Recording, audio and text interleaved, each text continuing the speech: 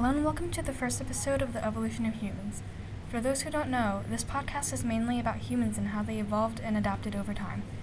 Let's jump right into the topic for today, the Ice Age. First, let's talk about how an ice age occurs. When global temperature drops, summer temperatures don't reach melting point, so it won't melt the snowfall. Snow starts building up and packing tight. A layer of ice forms on bodies of water which lower the global temperatures even more. Ice gets thicker as temperatures drop, and eventually, ice sheets become miles thick. Through this pretty complex process, an ice age forms. Now that you have some knowledge about how an ice age forms, let's talk about how humans adapted to these harsh environments. Humans became the dominant animal when the woolly mammoth went extinct. People figured out how to make clothes with bone needles to keep themselves warm. They also developed the hunter-gatherer system. Hunters hunted and gatherers gathered. Creatures of the Ice Age went extinct because humans hunted them and diseases spread to them and killed them. The full reasoning for the extinctions of these creatures are not yet fully explained. One thing to note is that the Ice Age covered most but not all of Earth. Let's dive into a little more detail about society during this time period. Hunters and gatherers. As I mentioned before, hunters hunt for meat and gatherers gather vegetations and things like honey and nuts.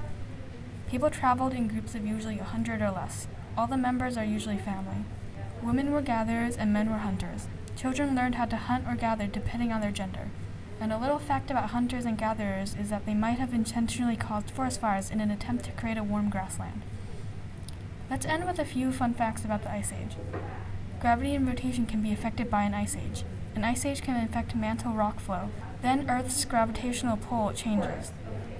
When the ice melts, the water is redistributed and affects the tilt of Earth on its axis.